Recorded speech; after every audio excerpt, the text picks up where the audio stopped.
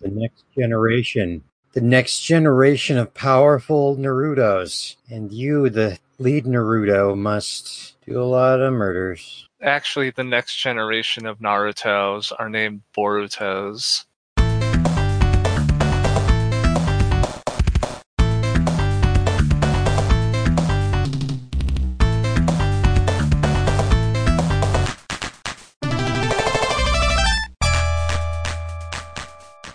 Welcome, Mega Faithful Congregation, to this, the 6th reading from the Book of Mega Drive. Today's episode is Shadow Dancer, The Secret of Shinobi. The radical Mega Drivers with me today are... I'm thrilled to welcome you, the listener, to a rich and compelling Naruto world. It's Shrug. Hi, Bob. I'm having a wonderful Sega week. We're going to talk about this tonight. Last weekend was all Phantasy Star Online 2, and then I played more Phantasy Star Online. Then Mega Mix came out this morning in Japan, so I've been suffering that. And then Sonic comes out this Friday, and I'm gonna go see that alone on Valentine's Day. It's gonna be a great Sega week. I'm Daphne, and I think ninjas are cool.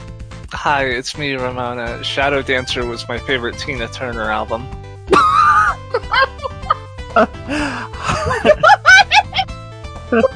Shadow Dancer, Shadow for month. I can't top that. So hi, it's me, Kania. I also like ninjas. They're pretty cool. Oh wait, I have a poem by the White Ninja. Roses are red, violets are blue. You are a bread. I am love you. I'm Kania. And I'm Automatic Tigress, and this is the fucking best game we've played on the podcast, and I'm so excited to talk about it! Together, we will explore 4 increasingly challenging zones. The Blast Zone, the Fantasy Zone, the Labyrinth Zone, and the Death Egg Zone. First up, we charge up our dog Blast into the Blast Zone!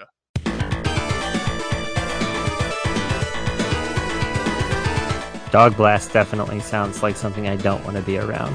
Yeah, but the Dog Blast is half of why this game's good. Anyway. Here in the Blast Zone, we discuss the exciting avenues of gameplay and excitement given to us by the bounty of Sega's Blast processing that allows us to do what Nintendo don't. And what Nintendo don't is have a button that you charge up to release to have a dog that attacks what appears to be some kind of cyborg cops. Okay, so you changed this from before. When it was originally voted in or picked as a choice, you were like, this game has a button to dog. This game does not have a button to dog. It doesn't have a switch to dog. It doesn't have like a person you call to dog. You press a button on your controller and it controls the dog. There is not a separate dog button. If this was the Super Nintendo, there are 3 more buttons to dog. Yeah, the Super Nintendo has 3 buttons. I don't think we need to go dogging with a single button. I think we can do that with multiple button combos. It's okay. No, I need to dog on this game's controls. Heyo. I need to be able to manage the dog and my attacking simultaneously like I am some sort of big brain, split brain idiot. I think you're ignoring the way that the hold to charge dog button ludicrously mirrors the actual heavily documented historical Shinobi mechanism. Perhaps technique is a more appropriate word for telling your dog to go forth and get a chunk out, bite a chunk out, and hold somebody, which is by clenching the buttocks within your ninja pants for a certain period of time and then releasing them. I ended up, like, for the first 2 levels, actually getting my dog to turn into a puppy, A, because it was cute, and B, because I was sick of the barking. God, the barking. But it's like, when it's a puppy, it doesn't bark, and it's fucking cute. If you were just tapping a button and sending your attack dog forward over and over like some kind of dog yo-yo, it wouldn't be true to the ninja lifestyle. The ninja lifestyle that requires that the enormous and muscular hams you develop to do all your ninja jumping. and for following through on slashes with your ninja sword are also used to squeeze all that business tight like a big plump walnut and then abruptly relax. We are fixated on a very notable aspect of the game, but I would like to contextualize the dog for a minute. So, Shadow Dancer: The Secret of Shinobi is sort of remake, sort of sequel to the arcade game Shadow Dancer, which is the second game in the Shinobi series. Games that are sort of like Rolling Thunder, but sort of not, about a ninja.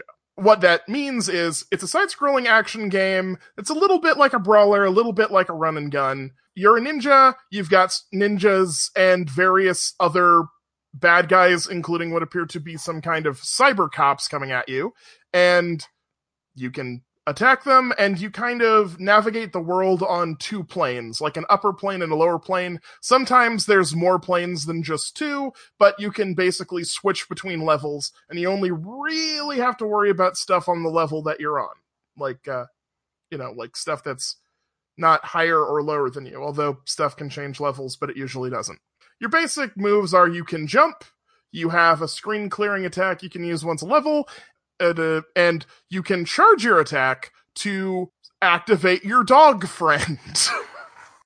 Dog button. Activate dog. Release dog. Release said hounds. The puppy transformation button. Yeah, there's 3 buttons. There's puppy transform, there's dog release, and there's buttocks clench. Those are the 3 buttons. When your dog gets hit, like when you use your dog button and he fucks up and he like gets hit, he just like covers his face with his paw in shame, and the animation is so beautiful. I actually thought the dog release mechanic was like slightly annoying, because like you can't be in the air when you release a button, or it doesn't work, and sometimes even on the ground it doesn't work. And I don't know. It was annoying. I mean, it was cool when it worked. Like in the circumstances in which it works, it's cool. But the last like 1/8 of the game, you can't use the dog at all, really. So that's, it's like, okay, cool. Well, I pretty only used my dog at the end. That's interesting. Yeah, I use my dog pretty evenly throughout. Well, I guess I mean none of the bosses, and then the final most difficult room before the final boss is the one with all those ninjas, and the ninjas are immune to the doggy.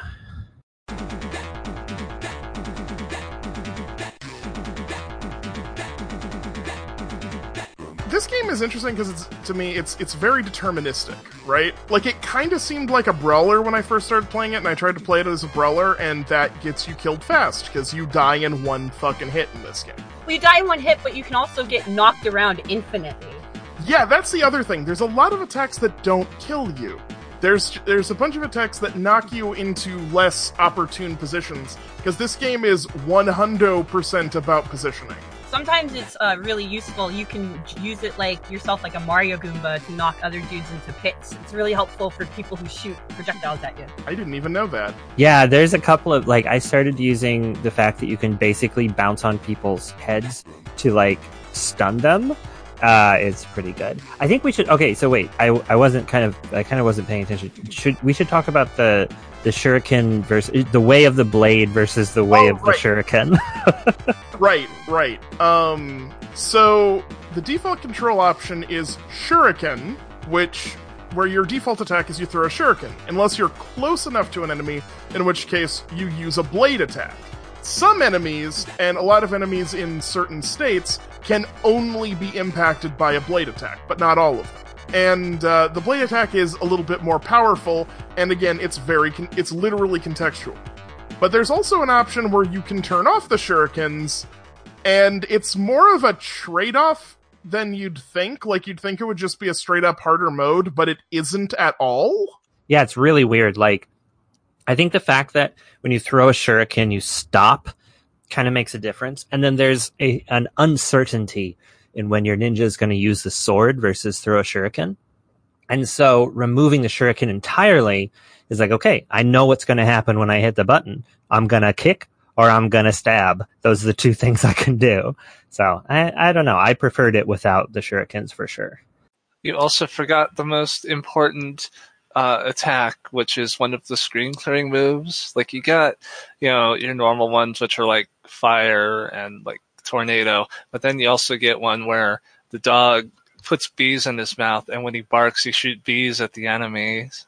Is that actually a thing? I see my references. Oh. Sorry. I prefer with the shuriken because that way it's more of a simulation of the original Ninja Master Naruto. Maybe I should have talked about the other attack where he brings out the robotic Richard Simmons. I don't know what you're referencing, but I that's really okay. do not know what you're referencing. It's okay, the audience will. Our huge audience full of people who know everything. I know for some reason our audience got really hype about this game, which makes sense because this game was hype as shit. I went from audience to guest because of this game. I love it so much. Nice. Yeah, the thing that actually really surprised me about this game was it started feeling very random when I first started playing it, like this very brutally unfair game. But what I thought was really cool about it, the more I played, was the more... How do I put this? A lot of games you can kind of play by just being hyper-aggressive at all times, and if you are just constantly on the offensive at all of the time, you will die in this game. But sometimes being hyper-aggressive also gets you stuff. It also works some of the time. And it's got this the flow of action to action to action in this game is so fucking perfect for me. Also, you realize, like, the really good moment when I realized how, like, deterministic, like, the enemy place and everything was when you get to an end of the level and it just puts a column of enemies as a fuck you. Yeah. I mean, it does have memorization. Honestly, the buttons in my brain this pushed for me was less of, like, a conventional run and gun, or less of a, like, beat 'em up, which was my first inclination for what this was. It actually reminded me a lot of, like STGs, or shmups, to use the other term, right? Like, a lot of this is memorization, a lot of this is, like, learning patterns and adapting to stuff as it happens. But what I found really fun about it was that it gave you a lot of tools to deal with those patterns. And even in this conversation, I've learned new stuff you can do in this game. And even though it initially seemed like there was only a very small number of things you could do in it, the more I played and the more we've talked about it, is just like the number of options you have for dealing with any situation is surprisingly expansive. What do you think of the dark level, the actual literal Shadow Dancer level? The dark levels were interesting because it's simultaneously infuriating and also, like, an interesting twist on the game as it's been established. Like, when you play through it, the way to deal with it, like, better than you'd expect, but you have to be completely comfortable with treating the game as the bullshit weirdness that it is, right? Like, a lot of enemies won't necessarily be hurt by shurikens, but you can use the shurikens to find enemies that are blocking you, because you'll see the shurikens go ping and dissipate when you hit them, right? And it also rewards you for going slowly. And also, some of the enemies, when they shoot at you, you can watch the bullets from where they're from. And you need to be careful, because they will often put fuck you double gun guys to mess you up. But usually this game will let you take stuff slow and wait and evaluate a situation, and it'll usually let you figure out enough information from that. It was a pain, but it was also, like, an interesting use of the like skill set that it's presented to you at that point in the game. Yeah, I like the parts where there was a lot of the gun guys and you absolutely had to wait for them to reload before you made a move. I thought that was really fun. Yeah, it's really cool. And just every single enemy, like, especially as it goes on, most of the enemies, with the exception of maybe the ninjas, are not a super big threat on their own, but they are specifically dangerous in certain circumstances, right? Like, instead of just like, this thing is dangerous all the time, most of them are dangerous if you're in a particular position or a particular posture at a particular moment, like whether you're ducking or on it. Like, there's a kind of enemy that is almost not a threat at all unless you're standing slightly above them. Wait, what enemy is that? It's like the armored dudes who, like, roll on the ground. Oh, the roly-poly guys. Yeah, that was weird. I didn't get them at all. I got killed by them maybe like twice, because they will stab you in the face if you're not paying attention. Oh, yeah. Like, the thing about them, they're in the sort of class of enemy that exists to just be a thing that keeps you on your toes for the real threats. They fool you that they're worthless, and then you're like, oh, and then they stab you in the face. I like. Yeah, exactly. And one of the things I noticed is that they have a very consistent, and I'm pretty sure well-considered behavior on the part of the devs, where they will, like, if you are slightly above them, that's actually one of the places that they're the most dangerous, because they will stab you in the legs. Which doesn't come up a lot in the easy, like, there's 3 difficulties of the game. And in the easy loop of the game, that wasn't too big of a deal, except in the last room you encounter them in the entire game, but it becomes more of a thing on the, like, second level of difficulty. Just to add the column of enemies at the end of the level, that was also a thing in Shinobi, the game's prequel. Also something that was in Rolling Thunder, which those games are definitely inspired by. Just wanted to take this moment to let everybody know that Rolling Thunder is one of the greatest games ever made, and you should play it if you have not. It was literally the first game Jack Black played on his YouTube channel. Yeah, just thought I'd throw that out there. I liked it. I thought he didn't play games on his YouTube He played channel. Rolling Thunder. Wow, amazing. I'd never even heard of it. Well, at least you have good taste in one game. He also played an ancient Egyptian board game. That rules. Jack Black rules. Welcome to the Jack Black cast. Hi.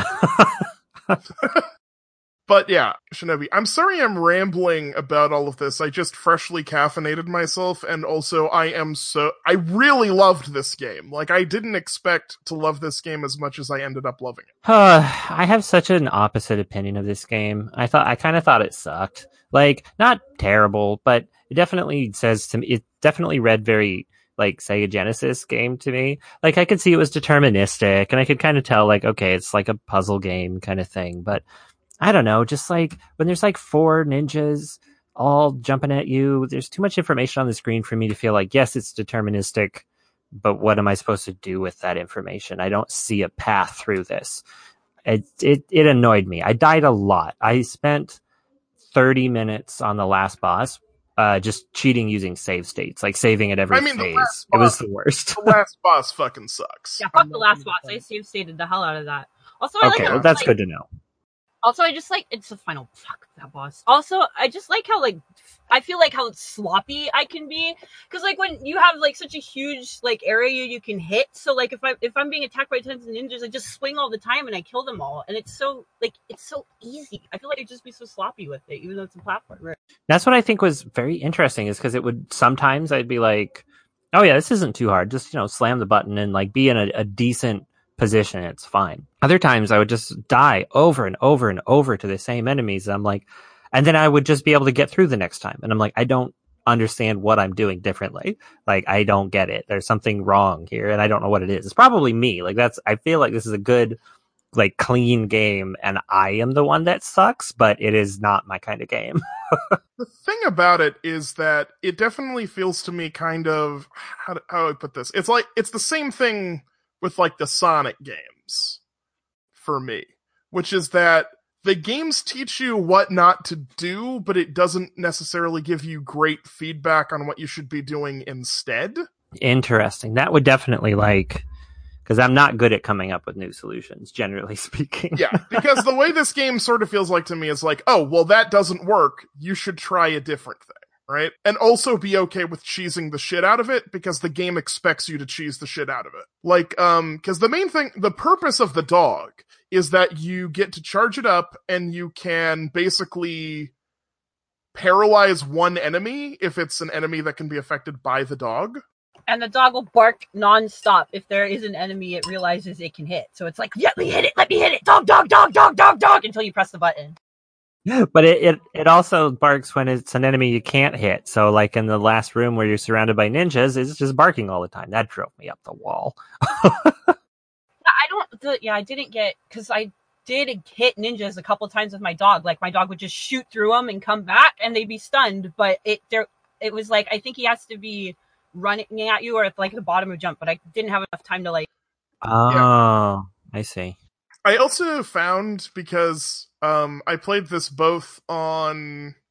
I'm sorry, I played it both on a computer and on a real Sega Genesis. I played it both. I'm so sorry that I'm opening the curtain. We don't actually go to Yuji Naka's Sega store. We do. That's a callback to an old joke. But I played it on both, and I found playing it on... Or maybe I should just say, I played this both on a CRT and on an LCD screen. And I found the timing for a lot of that stuff a little easier on the CRT. Which, obviously isn't really a piece of advice you can just apply to everyone. Because I'm a freak, and I have like, a television Sega setup. I played this game on PS4 with bad input lag and party cup borders. Yes, your party cup border is quite... I liked it a lot. It inspired some art from me that I posted on my Twitter. If anyone takes any screenshots, I'll know it's mine. I don't want to be like, I really want to emphasize, I'm not trying to be like original console elitist, but it did feel just a little bit easier to hit some of the timing on it.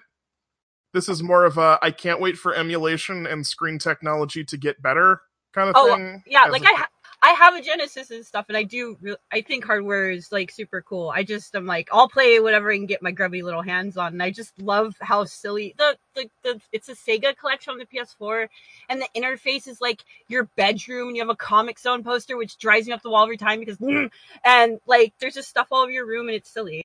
That's awesome. Nobody likes Comic Zone, Sega. Get with the fucking program already. They put in every compilation since the Wii's and everything. Hello, I am Johnny Sega. Do you like Comic Zone? No! Well done, Turner. Your interior design is bullshit.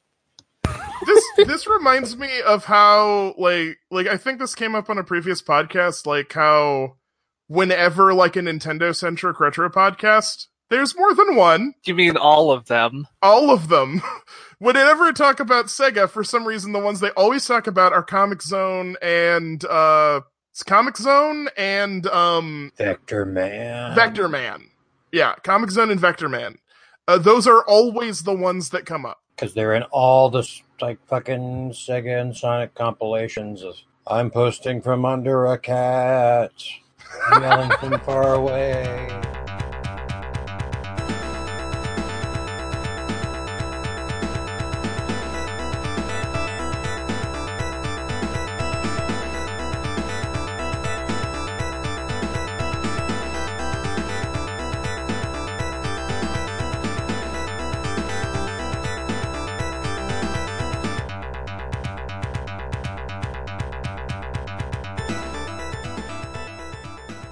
Can I point out that everyone's saying all these nice things about how Shadow Dancer's, deterministic and all that stuff.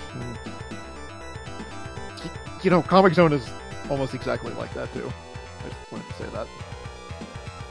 Except it sucks. I don't know. I played it. First time I played. It's determined to try my patience. First time I played Comic Zone was on the fucking GameCube in the Sonic collection, so I think it was that. I think it's in that. Maybe not. I played it on an actual Genesis as a small child, along with Shadow Dancer. I like one game more than the other. Well done, Turner. Oh yeah.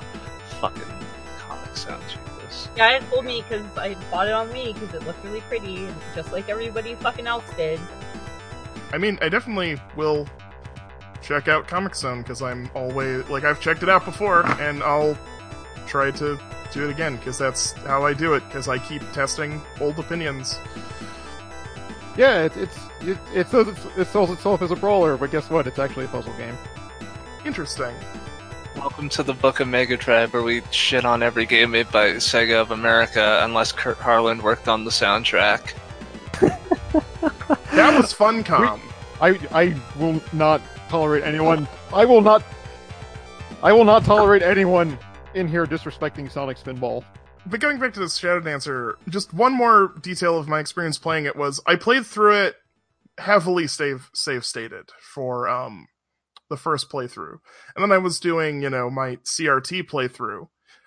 And the thing, I didn't think to check the higher difficulty, and then I checked the higher difficulty, and I really, really, really, really liked playing at the higher difficulty, because the one thing I had after playing through the game was I was like, I feel like I've got this really cool tool set, but I feel like there were only a few moments in the game that really required me to learn that tool set really well. And the moment I put it on the higher difficulty, it just changed the enemy placement a little bit. It added a couple more enemies. It added a couple more hostages to save. Right. You got to save hostages to finish every level. It's not that difficult to do. Like, the hostages are not hard to find. This is not a, strong search-based game. It's not Michael Jackson's Moonwalker. Yeah, like, you're gonna find the hostages for the most part, and also, sometimes enemies will respawn when you double back. It is not that common, and most of the areas are still easier to go through if you need to backtrack, and none of the levels are that huge. You could easily finish this game in 30 to 45 minutes. Easily. Yeah, the hostages are so easy to get, because I was wondering, do you have to get all the hostages to beat the level? And I was like, okay, I'm going to get to the exit without getting the hostages, and I keep forgetting and just getting them all, because they're all just right there in front of you. Yeah, it's really hard to not get all the hostages.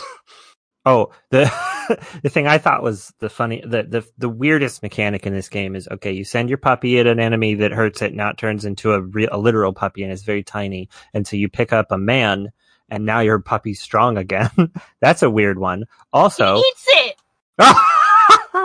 Also, touching women gives you superpowers in this game. I don't know if y'all noticed that the only hostages that gave you superpowers were women, but that was definitely true. Yeah. Are there men and women hostages? Yeah, there's men and women. I just saw like a sack and hair. I couldn't tell anything. Yeah, here comes Sega, getting all political about it. Yeah, you're right. I shouldn't. But here I am. I'm here. I'm an equal opportunity offender. No, I'm not. I'm not an equal opportunity offender. I'm sorry I said that. I'm bye. Oh, cool! I didn't know we had Seth MacFarlane on the podcast. I hate every zone equally.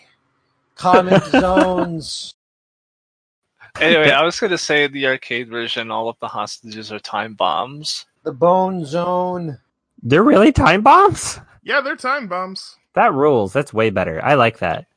Yeah, I might talk about the arcade version later, because I played it on one of my streams a while back. That'd be fantastic for Labyrinth. Mushroom Hill zones. Also terrible. It's hard. It's one of those games, much like Bonanza Brothers, that's hard to talk about for a long time because there's not like a ton going on. It's just really what's going on is just really neat. I mean, I could just kvetch about this game for hours if you let me. I'm trying to be like nice because I really enjoyed my time with it. Well, I want the dissenting opinion though. That's what's interesting. I just don't like hard games. That's the thing. And I don't like memorizing things. And as soon as I lose focus, I start dying to things I've died to before. And I thought that the bonus stages sucked.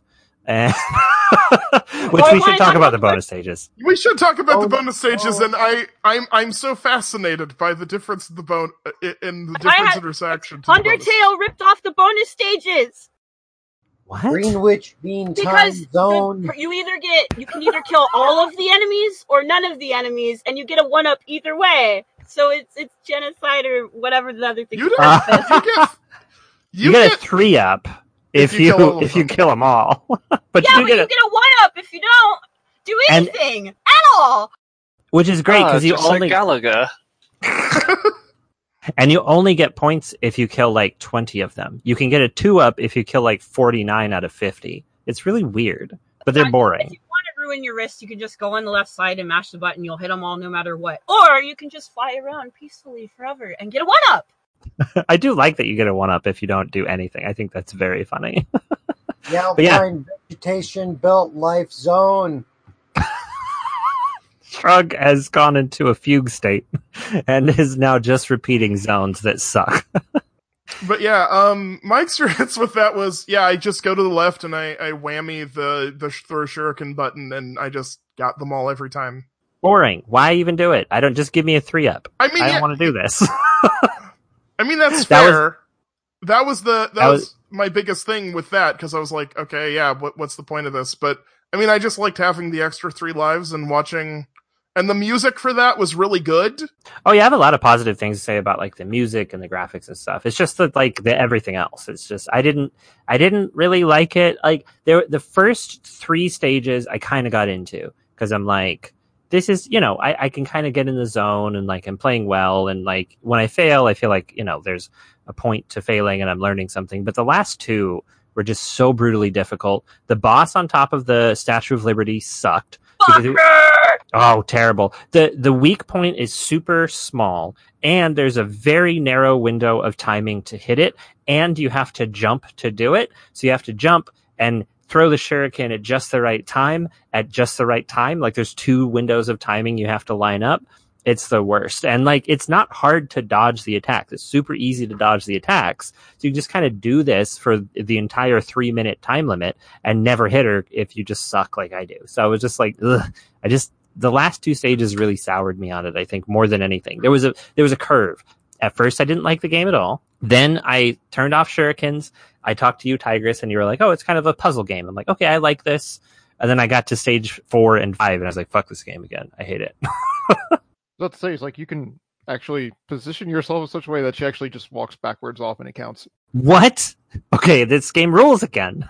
Yeah, like Yeah, there's no, so yeah, many it's actually a speedrun strat. They actually did this at AGDQ this year. because That is all awesome. of the enemy motion is based on your positioning, and the game expects you to figure this out a lot of the time. And maybe that's just like, that's me in Dark Souls 2. It's like, that's a game that's a lot about positioning. And I got about halfway through that game and I'm like, I hate this. I hate my time spent with this game feels wasted. So that's kind of, I don't know, maybe it's something about games where your positioning matters. Like that's too vague for me. It's not clear enough what the reactions are. And I don't get it. Maybe that's what that is. Well, the thing about Dark Souls 2's positioning is that the whole point of that game is where you position yourself to play a better game. Like any other Dark Souls, why not? Dredgehawk Cliffs Zone and Guild Wars 2. Yeah, I'm one of those Dark Souls normies that doesn't... With that very, I'm sure, not controversial to anyone, Dark Souls thought, I think we need to talk about the fantasy of this game and move on to the Fantasy Zone. Talk about how cute the dog is.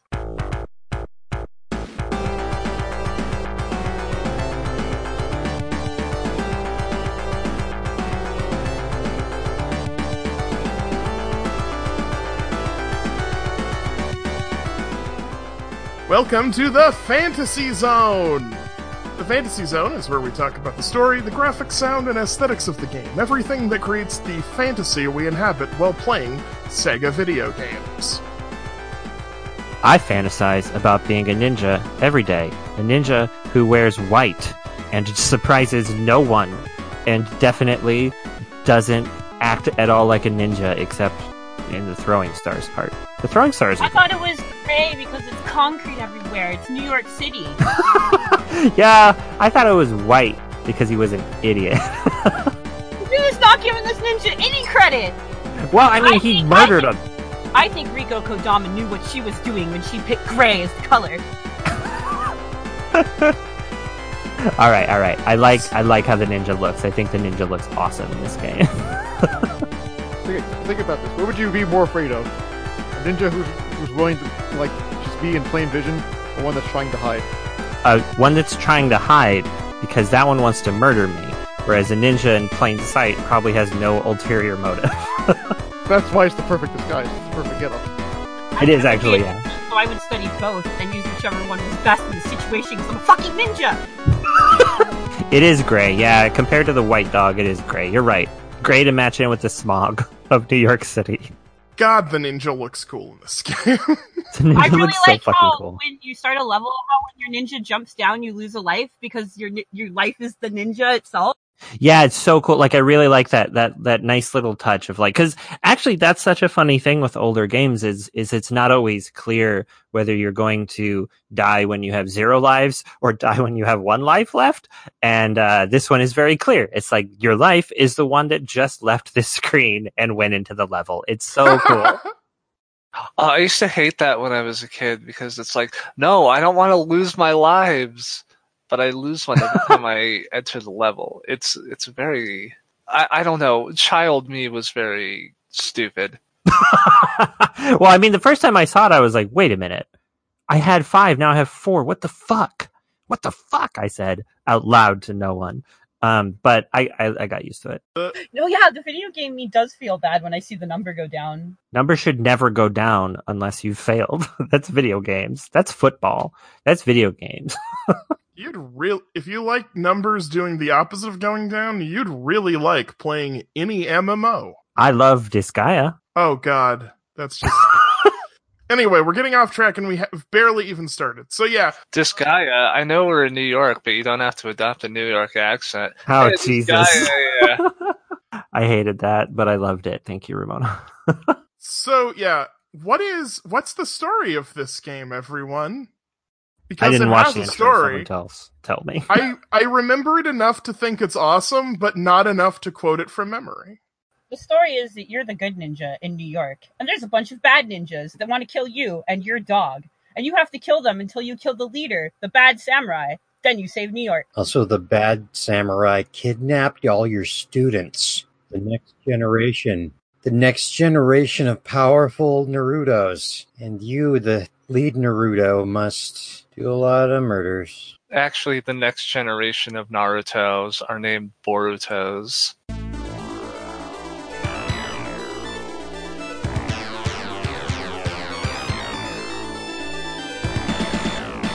The story from the game's opening crawl is... Oh, here we go. I can read it if you want. I'm on it. Go for it. I got it here. Oh, Arrested go. after a failed bombing attempt, a single mother and IRA member, Andrea Riseborough, falls into the hands of a British agent, Clive Owen, who offers her a choice: spy on her IRA comrades or spend a long prison term away from her young son. Oh wait, What no, the fuck? this is Shadow Dancer, the 2012 British-Irish drama directed by James Marsh and Tom Bradbury. Well, I missed the intro, so... I have the intro up. Okay. Clive Owen looked really weird in that Will Smith movie. Let me do this because the story is awesome. AD 1999, New York City. Having vanquished the evil crime empire Neo-Zed, Shinobi was not heard from again.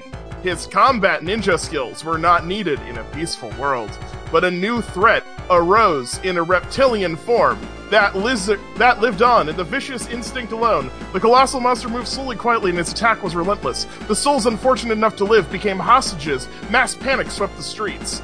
It remained only for Shinobi to take action, the ninja of the shadows. His weapons were stealth and quickness of attack. His only allies when facing overwhelming force. It says overwhelming as 2 different words, by the way. Yeah, overwhelming. Relying on I love that ninja guy. weapons and magic. Shinobi fought on, assisted by his faithful dog. This is the story of their defiance. That's the story. That's the story of their defiance. It happened. Sad as hell there aren't any baby Narutos in this one. There should always be baby Narutos. I think depending on certain versions of the story, you are this universe's equivalent of Boruto, because I think in some versions of the manual, you are the son of the good guy of the previous Shinobi game. Joe Musashi, that is his name. I know my Shinobi lore. Hit me up in the Labyrinth Zone. I'll tell you more about it. It's like the ninja equivalent of a 007. It's just a title, just a rank they pass on from ninja to ninja. Sometimes a ninja just gets old and has to retire. Can't kill anymore. Hold on, let me check the protocol for ninjas retiring. Let me go to Real Ultimate Power Dot. Oh my god. No! No. Cool ninja stuff only! Let's talk. Sometimes you just can't flip out and kill shit anymore. So anyway, that's the story of the game. And yeah, this game is a lovely and very Sega Genesis looking game. Lots of nice warm browns for some reason. When I was talking to Stave Koff, we decided it has big Maximum Carnage vibes, which I think is right. Actually, that's just what she said. I'm just stealing it. I'm stealing Valor. Oh, Lord, Maximum Carnage. You want to talk about overrated Sega Genesis games? Yeah, I agree. I liked like between the stages how it was like an interconnected map and it had the circle with like a little preview what the stage was. I thought that was a really beautiful touch. Yeah, it looks kind of like a subway map. Yeah, Oh, it that is does. it. Yeah, that's what it is. I was trying to figure it out. I like that. Yeah, you're right. It does. New What's- York, yeah, of course. Yeah, I love that I love the image of him going, well, I just cleared out this flaming pile of wreckage. Fortunately, the New York subway system, famed for its reliability, is still operating during this crisis.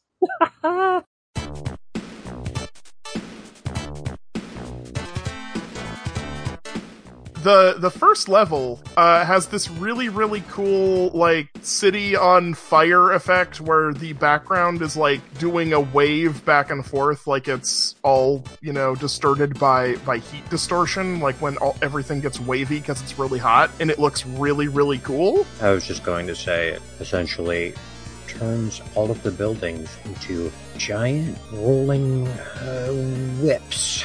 Like it's incredibly overdramatic to the point of stylization. It's cool. It almost makes up for the ninja being too tall. How tall should the ninja be? I'm just What if realized they're not I actually realized- tall? All the other ninjas just have horrible posture because everyone else is really slouched over. I realized playing this game that I don't like controlling a sprite that is too tall compared to its width. I have no idea why. I haven't examined this. I'm just putting it out there right now. You don't need to do anything about it. But this is an experience that I had. Thank you. I will say the sprites are big and chunky and take up a lot of the screen. And it also means that sometimes you can't see where you need to go properly. And I felt like they were too big. I wish everything was small, like Tiny Ninja Gaiden or whatever that game is on the NES. I wished it was Oh that. yeah. See, I kind of like the big chunkiness because this game really does want you to go, like, slow most of the time. That's fair. Yeah, it did make me go slower. And there were a couple of times where I thought it was annoying, but I can't remember them off the top of my head. So it must not have been that bad, You can crouch walk in it, or can you? Oh yeah, you can Yeah, crouch you walk. You can crouch walk. Yeah, it looks so. I was like, is that my head or is that Ninja Warriors once again? But they just have the same like kind of walking. And your dog sniffs the ground while you're crouch walking. It's great. Everything the dog that does is has so a crouch cute. walk. Shinobi, Ninja Warriors, Tenchu, Sekiro, Gears of War. They all got it. Yeah, but the only games that exist are the ones I like, so that's why it's like Ninja Warriors. You ever try to do that crouch walk in real life? You look weird doing it. I used to The do only it all the person who time can as do a it kid. is the cereal aisle guy. It's the cereal aisle commercial walk where you get the bagged cereal. You do the bagged cereal walk. Also, meal rules. They have year-round Count Chocula. Why am I taking us down this road? Taking us down the road to meet Fruit Brute. God, I wish they had year-round Fruit Brute. Year-round Count Chocula is the name of my terrible noise band, and and we fucking hate cereal. Okay, but seriously, the aesthetics of this game are super delightfully off-kilter in the best way, like all the enemy designs. Like the green Spider-Men who kill on contact are really neat. I like the enemies that just fall from the ceiling into holes. yeah, that was great. The ones that just exist to teach you, like, you do not do anything without seeing what happens Look first. both ways before crossing the street. Don't obey your natural ninja instincts and just fall into this hole. It's just the forward thinking. What if what if the ninja falls down the hole? Then you'll be ready to take him out. In the very beginning of the game, when the earth just opens up, my dog just jumped into the hole. And I didn't have my dog for like 5 seconds until it fell back down from the sky next to me. That's the best dog. Best dog. Best dog in video games, second only to the Fable 2 dog. Well-trained ninja dog who knows to react to the tightening of a ninja butt. Not to be trusted to test the deadliness of any mysterious hole. And that's the bottom line. All the enemies in the game kind of look like people who could turn up in Mortal Kombat. A game also known for its myriad of ninjas. Ninjas are so cool. What about, okay, wait, I got this idea. I was thinking about like, what if you did ninjas, but they were like a different species? Like maybe like geckos or like tadpoles. I don't know. There's something here, I think. Interspecies ninja fighting. Isn't there a frog ninja in Pokemon? Oh yeah, there is. That's what I'm, yep, that's Who is in Smash Brothers. Yeah, Greninja or whatever. I was making a Teenage Mutant Ninja Turtles joke, but it didn't work. Oh. Oh yeah, those guys.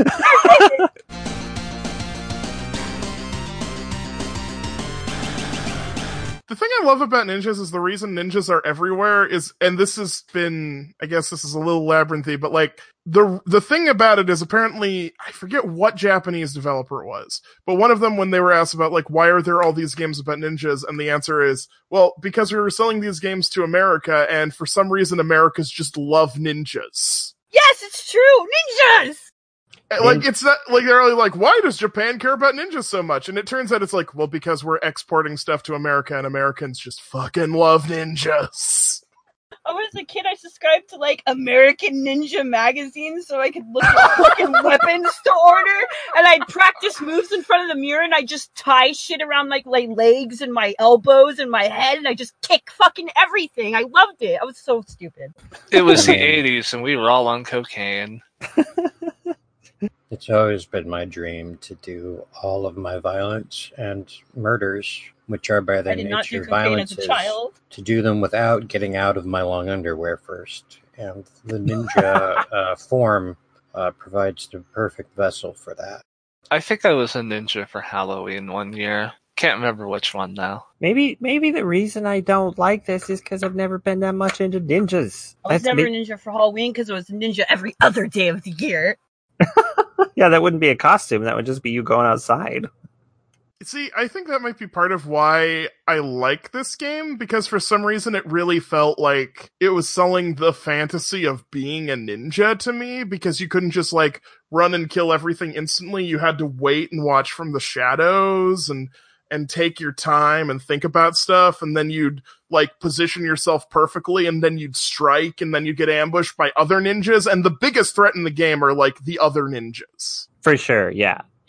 Well, maybe that's why I didn't like Sekiro either. Maybe I'm just not a ninja person. That's the problem. That's my problem. I was also Robin for Halloween one year, but not Batman. Which I guess kind of goes to show that I have never been the alpha dog in any relationship.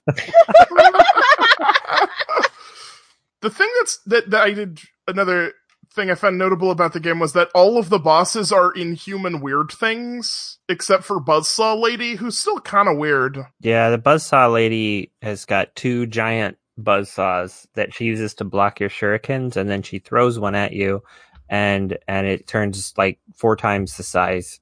Well, maybe like twice the size, and then it spins on the ground and comes at you. It's like one of those enemies from Symphony of the Night, but I can't remember what it's called. It's like one of the armors. The disc armor. Yeah, the disc armor. It's very much like the disc armor. I also know my Symphony of the Night lore. Hit me up in the Labyrinth Zone to find out more. Da-na-na-na-na-na-na. Is there something in particular in the armor at the end that you see? Well, sometimes the head, like, floats up and reveals that at the core of his armor... Yeah, it has a weak spot, which is a glowing orb, or, like, it's a yellow and red flashing zone. It's just a weak spot. Yeah, the last boss is a giant set of samurai armor, roughly 4 times the mass of a human man that never leaves its throne. It occasionally exposes a weak spot by popping its whole head off. So I guess there could be a person in there, but part of the armor is stylized such that it has a face for a abdomen, so... You also get menaced by what appears to be some kind of animated wall. Oh, I love the wall. It looks like a big Muppet. It's a face that pops out of a brick wall, and then like big arms come out of the brick wall too, and then fall onto the ground and crush you, and then the face disappears, and then it comes back. The bosses look awesome. And the way the arms slinky down when they fall one after another, it's really good. Maybe there's a Krang in there. Maybe it's supposed to be a original character. Do not steal. Definitely not ripping off anyone's copyright. Krang at the end. It's not Krang, it's Brang. Clank. I hate that thanks to the tabletop RPG, I know that Krang is actually kind of a distortion of the original comic, where there's a bunch of aliens that are a lot like Krang, but they're actually good and allies of the Ninja Turtles. At least they were in the 80s. They might have turned their back on them later. I look like a weird brain, so I have to be evil on a cartoon. But anyway, that's a different set of ninjas. Although, one of the things I found most interesting is that one of the bosses was apparently Ezekiel's wheel from the Old Testament. Oh yeah, that's in ActRaiser 2. Or not ActRaiser 2, ActRaiser as well. And I've seen it a few times. I don't think that it's... a big flaming wheel from the Bible. It's got to be something else. I don't know what. Confident it's a big flaming wheel from the Bible. In addition to Shadow Dancer and ActRaiser, it was also in the Journey song "Wheel in the Sky." And it was also in a fictional novel series called The Bible. Haha, take that, Christianity. And holy shit. And my favorite role-playing game of all time, The Burning Wheel. Look it up. Yeah. There's a real one, and it is my favorite role-playing game of all time. Yeah, we gotta hurry this podcast up so I can get back to my regular job of going to Barnes & Noble and putting copies of the Bible in the fiction department. I thought it was just a regular torture wheel. Yeah. Wan Yudo, also known as Fire Wheel or Soul Taker, is a figure in Japanese mythology, a relatively well-known yokai in the folklore of Japan. It's a burning ox cart wheel with the face of a man in it, and it kills you or something. I have to tell you that one of the most famous legends comes from Kyoto, Japan. As Wan Yudo rolled through the town, a woman peeked out her window at him. Wan Yudo told her, "Instead of looking at me, have a look at your own child." She looked down at her baby to find him lying on the floor.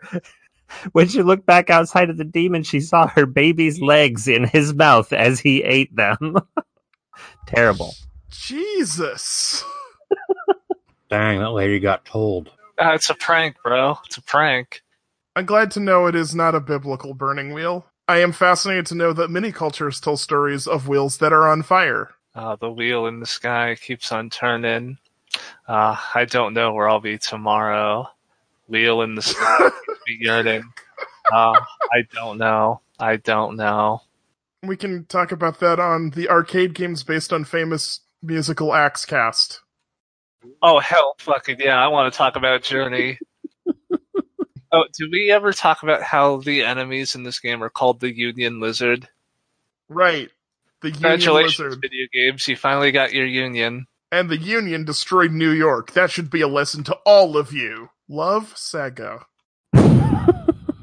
I have no idea Sonic what Sega... says capitalism rules. I hope an extremely powerful ninja cuts off Bernie's head before he gets too much of a head of steam behind him. Please, Ninja Buttocks, save us. Save us. The one hit kills monster. in the 2020 election are actually a Bernie bro quote dunking on a ninja, and then he just dies. Okay, we're going to the I think we've had enough of fantasy now. And we're going to the Labyrinth Zone because it's getting late. Labyrinth Zone. We're going to the Labyrinth Zone.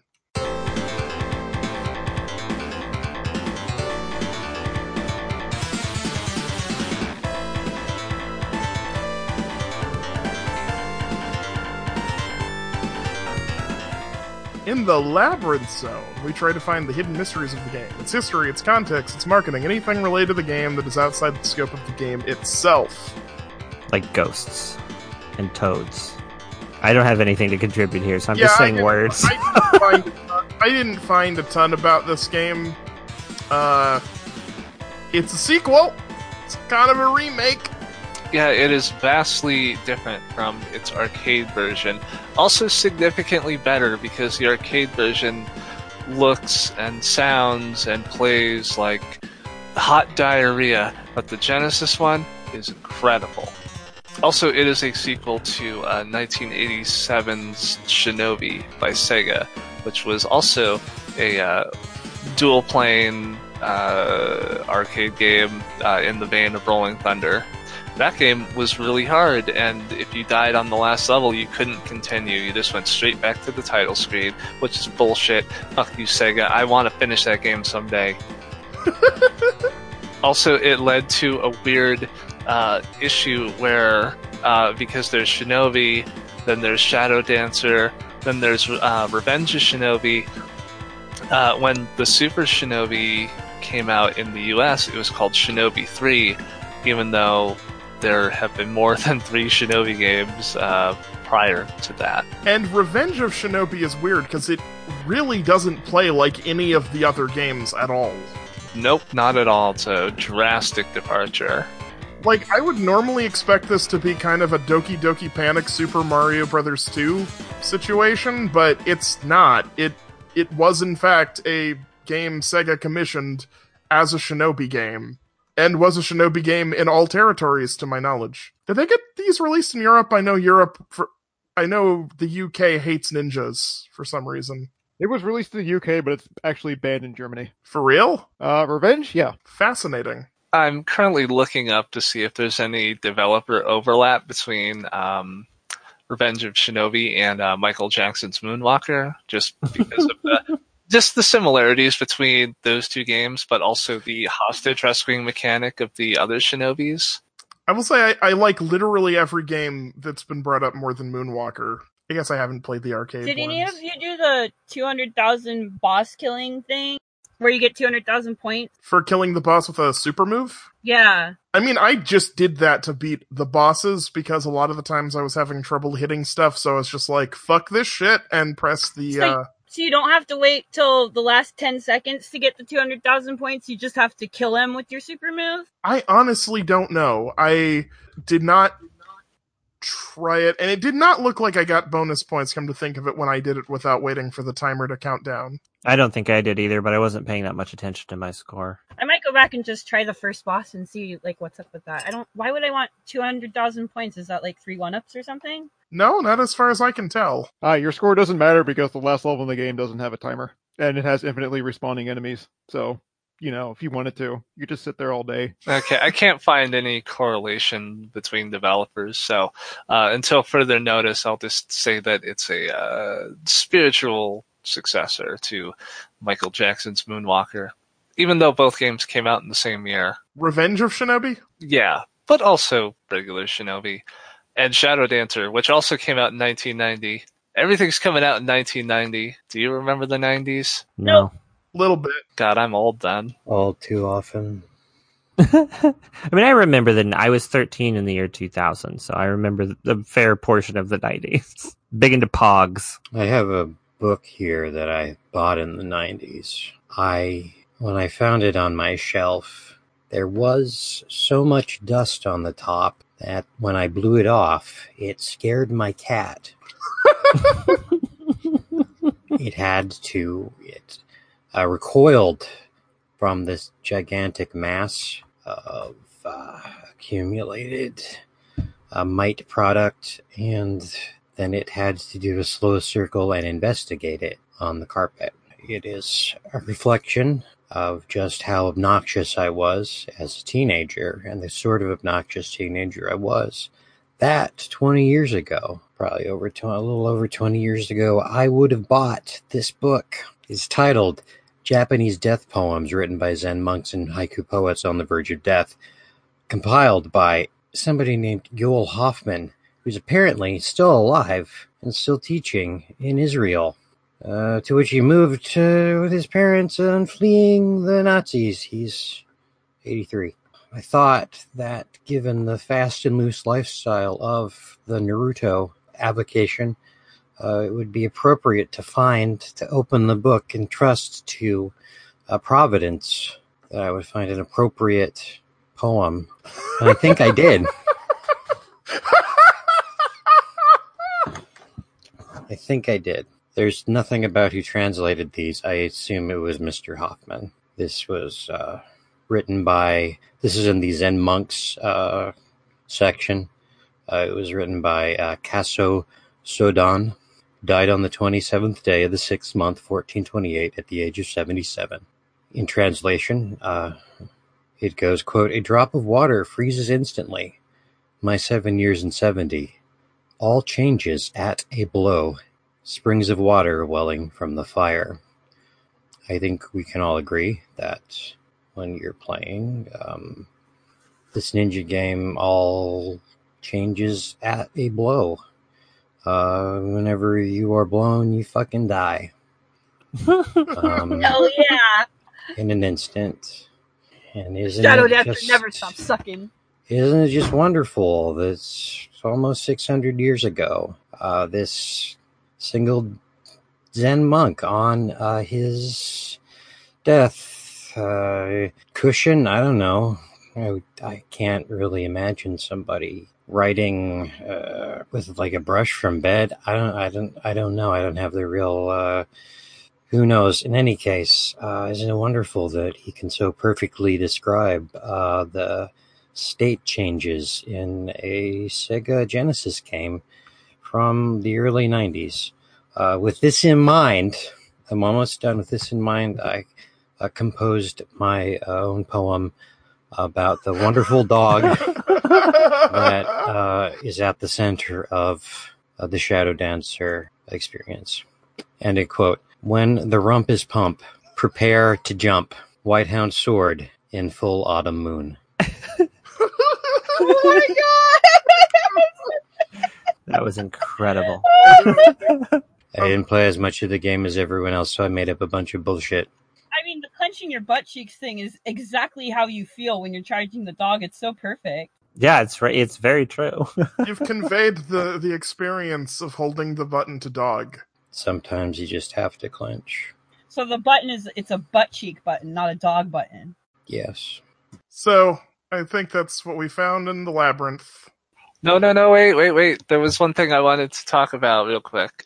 Earlier, you were all talking about the enemies that are, they look like Spider-Man. Hey, the Shinobi series is kind of notorious for its very loose respect for other intellectual properties, and pretty much every game in the series has at least one enemy or boss that looks very similar to or exactly like Spider-Man. Or in the case of Revenge of Shinobi, is an officially licensed appearance of Spider-Man.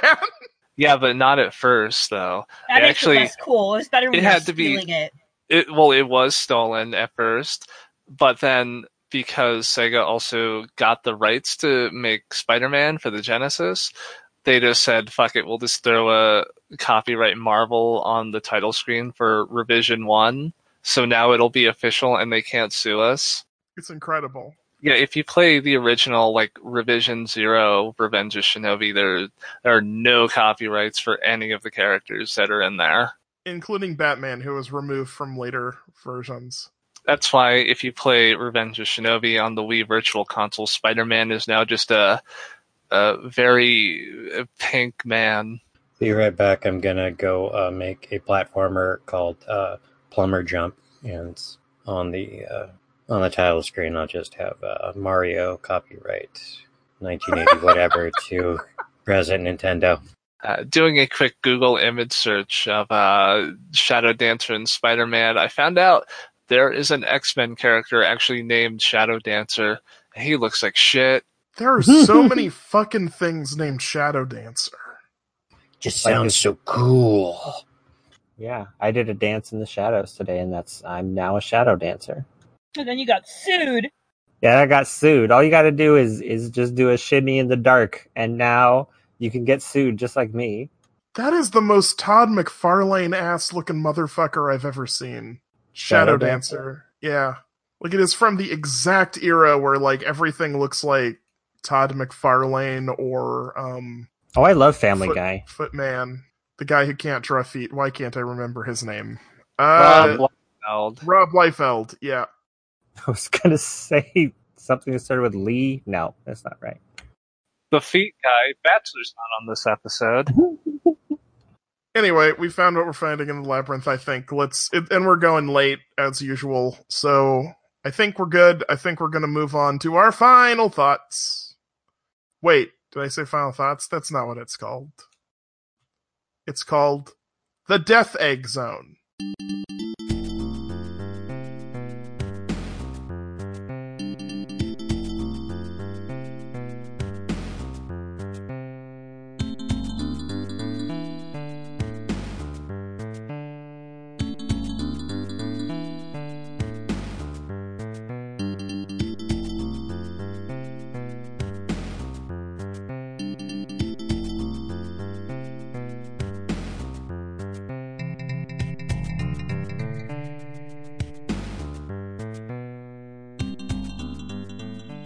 In the Death Egg Zone, everybody gets to share their death egg, or their final thoughts about the game.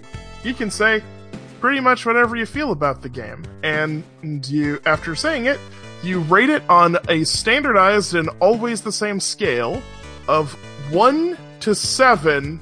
Very good boy is who will attack cyber cops for you.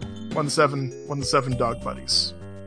I played this game for an hour and a half, which is longer than I play many games, which I guess speaks to its quality. The quality being... I'm supposed to ask that, aren't I?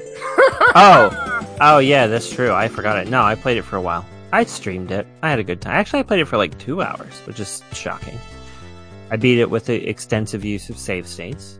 And, I don't know. It just felt too Genesis for me. That was just the only thing I could think while I was playing it, is like, this is why I run a Super Nintendo podcast. Because I can't deal with how Genesis this is. I was going to say, this is very coming from someone that does the Super Nintendo podcast. Yeah, exactly. All I want is... cannot handle the blast processing. No, I just want Mode 7 back, okay? So... help, the Yamaha sound chip is making my ears bleed. Exactly. No, the music was very good, okay? I'm not a Philistine, not a plebe, but it was too Genesis for me, so... Yeah, you fucking sure about that? No, not really. Corner, everyone. That's fine. So I give this game... But it had a great dog. It had great music. It had green slimy Spider-Man, which is definitely right up my alley. So I give this game 3.9. No, sorry, because it's good dog buddies. I have to say it's 4.63. 4.63 good dog buddies out of 7 good dog buddies. That's my final review. God, it's like IGN up in here. 4.63 today. But if it was a different moon phase when I would have played it, it would probably be like a 4.82, something like that. It just depends on the moon phase. That's more like GameSpot than... I'll go. This game fucking rules. I know we've all been going off on various tangents because there's not much to say about the game, but that's not because it's bad. It's just, it's very short. But it does rule, and it's awesome, and it's very much a game that you need in your Sega Mega Drive library. And I give the game a full-on 7 heckin' good puppers out of 7. I think, ninjas are fucking cool. The game is easy. The game is short. But fuck every boss. The bosses are all pointless and shitty and stupid, just like every boss in every game ever. So it gets 6.66 dogs out of 10. There is a ninja in this game, and the ninja is too tall, but that isn't really the ninja's fault, is it? I have a terrible impulse to rush heedless of all danger in every action game I ever make, which means that Shadow Dancer and I don't make the best dance partners. I got it. Ha I'm ha smiling. ha ha ha ha ha ha. One might say I keep stepping on its feet. I genuinely like how bad this is. All cast long, I've been trying to push down the impulse to, like the desperate need to start talking about the ninja cliche and tropes and its basis in Japanese theater conventions and a few scattered documents about. It doesn't matter. I'm not going to go into any more detail, but I'm trapped in here with myself, and for the moment, everyone else is too. And I give this I remember that line from The 4 Watchmen. out of 7 dogs at last let loose from their kennel. Hopefully I don't step on them. Goodbye forever. Game is good. It's very so. I know everyone keeps saying, that Shinobi is basically more or less Rolling Thunder, except with some key things changed, so Sega doesn't get sued into oblivion. Except that's not how law works. And I was kind of like expecting, like, it's just going to be like Rolling Thunder. And it's like, it's just initially I was very dismissive. I was like, if you want Rolling Thunder, like the Genesis has Rolling Thunder 2 and 3, you could go play those. Then I turned Shurikens off, and I was like, just like every other fucking Shinobi game, the game is better when you actually have control over whether you can sword or not. And sorting is good. I had a fun time. I sat down and I'm just gonna fucking 1cc all 3 loops, all 3 difficulties or whatever you want to call them. And it was great. Looks good, sounds good. It has a lot of the arcade DNA in there, since everyone's like, it's very memorization heavy, it's very deterministic, it's very much an arcade game. I like that. I think it's very obviously one of Sega's strengths, and they played very strongly to it in the Genesis era. And I'm glad they kind of even though Shadow Dancer on Genesis is not Shadow Dancer in arcade or even Shadow Dancer on Master System, it still keeps a lot of the DNA of the game. While moving some stuff around, ultimately making it a smoother play, a better play. 5 very loud, annoying dogs that need to shut up, or I will not give them a treat out of 7. The dog was very annoying. Bark, bark, bark, bark, bark, bark, bark, bark, bark. I love that dog so much. Dog fucking rules. I have a sort of exact counter to Kania's, in that I completely agree with Kania that this is a very Sega game, and that's why I like it. This is everything that's cool about 90s Sega happening as a game. It is really cool. It's cool in a way that Nintendo isn't cool, which is to say it's so cool it's kind of stupid, but then it's so stupid that it's cool again. You're a ninja. You have a dog. And you feel like a ninja when you're doing good at this game. When you're doing good at this game, it feels so fucking good. Oh, I just absolutely adore how this game plays. I absolutely adore how this game feels. There are moments where you're in these tough situations where you have to make these split-second motions, and it just feels so good. The start and the stopping of the fights, and then you get ambushed by a bunch of green ninjas, and you have to fight these guys who throw these frisbees? I don't know what those are, but they're tough. And it's so cool. And I just love games that tell you, experiment a bit, feel it out and learn this game. And I love games like that. And Shadow Dancer is so good, and the more you learn it, the more rewarding it is to play. It is so perfect. It is what I look for in video games, to be honest. It is like everything I love. And that's why this is getting a perfect 7, puppers. Perfect 7. Absolutely amazing fucking game. I love this game. The bosses are a little annoying, but they're not annoying enough to make me not like this game. Because it is so good, and the moments just... I'm gonna play this more. I'm gonna play it more. I'm gonna play this game off and on for years, I can tell. It's one of my favorite Sega games now. I love it so much. It is so good! I love Shadow Dancer, Secret of Shinobi. Ninjas are cool. It's really good. It's really good. Kicking you out of select button. Where we only hate things.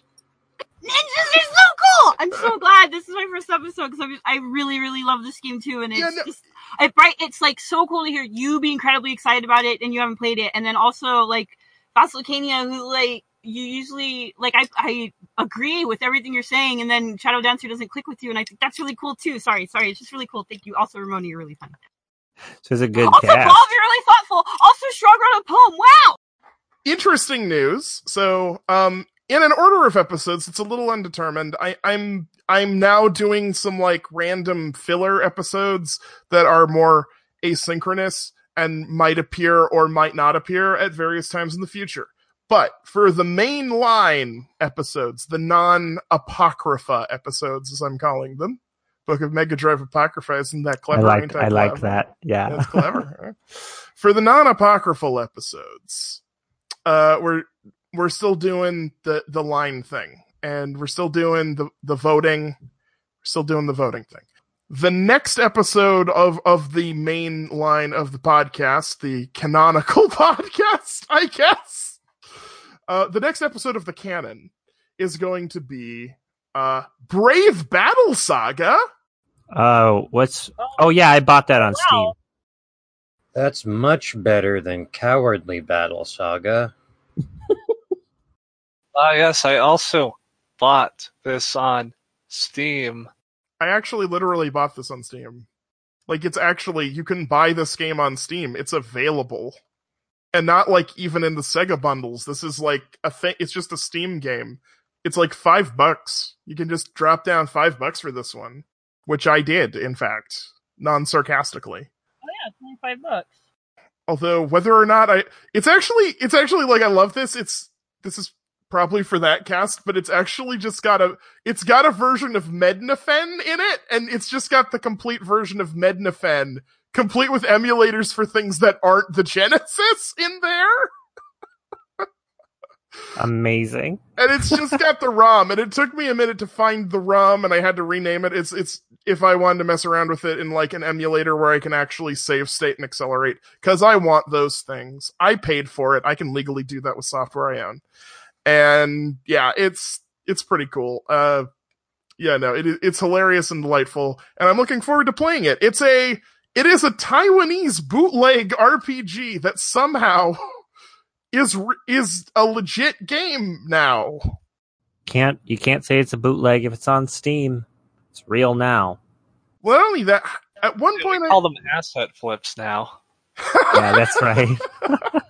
But yeah, no, I'm really excited about this. I think it's really interesting. Like, bootleg is kind of probably a bad term for this, because it was like an original game that people put a lot of effort into, even if it might be very legally distinct from Final Fantasy game, let's say.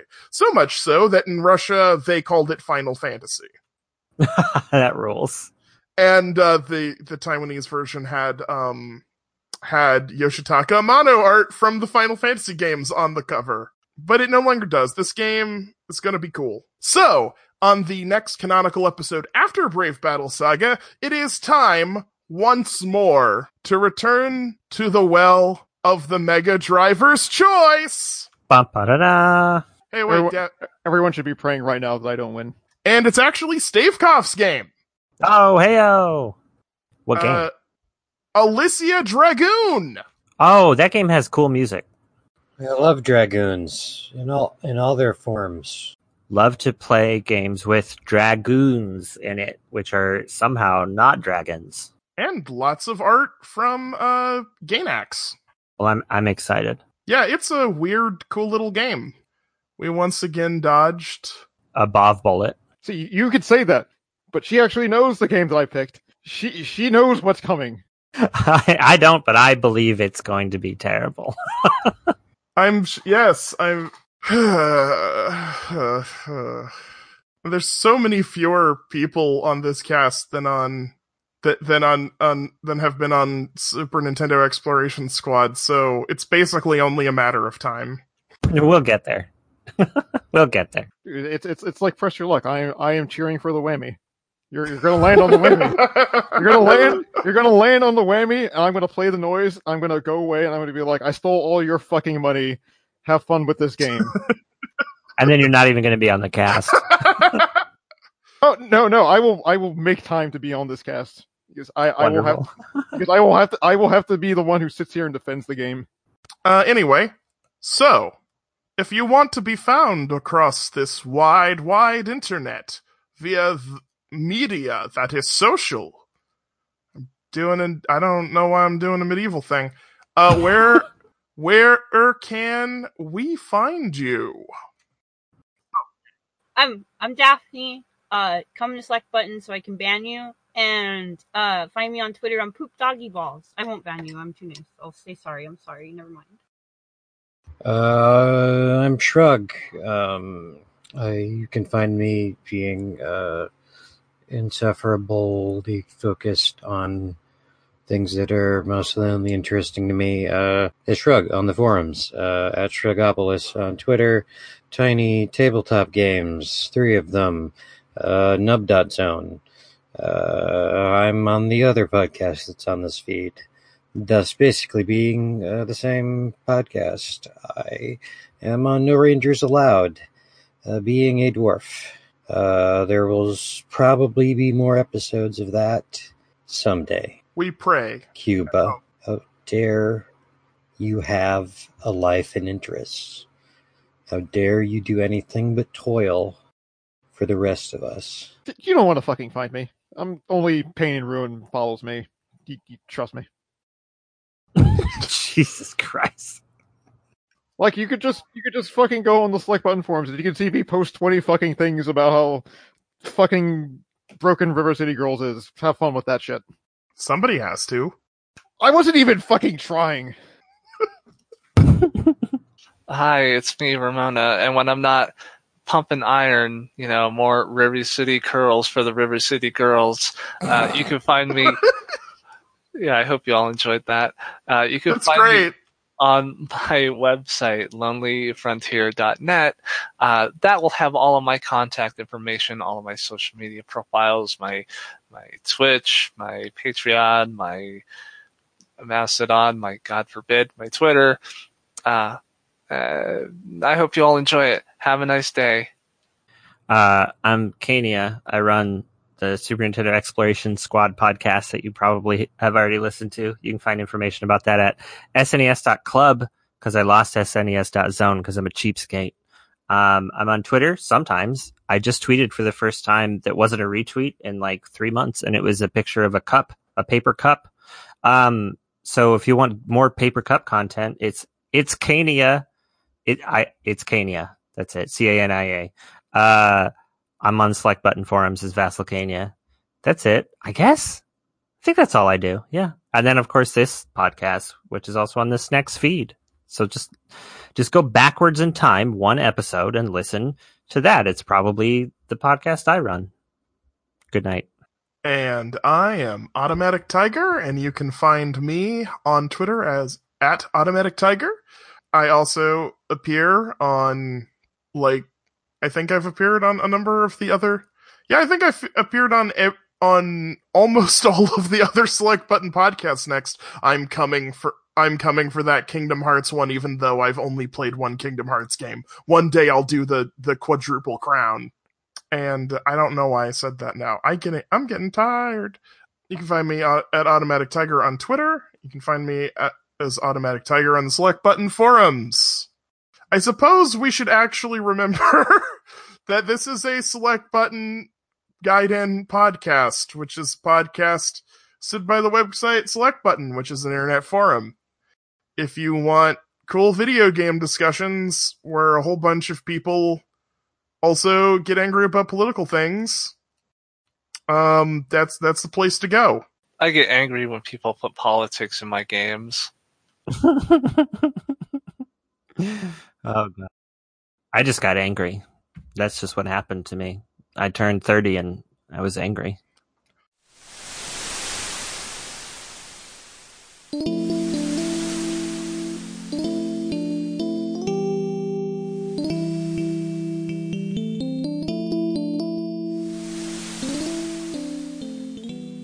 There's the song Furry Lobster from Jonathan Coulton, which is based on a what's his name book? A John Hodgman book. If you need to get 2008 and any more 2008 NPR.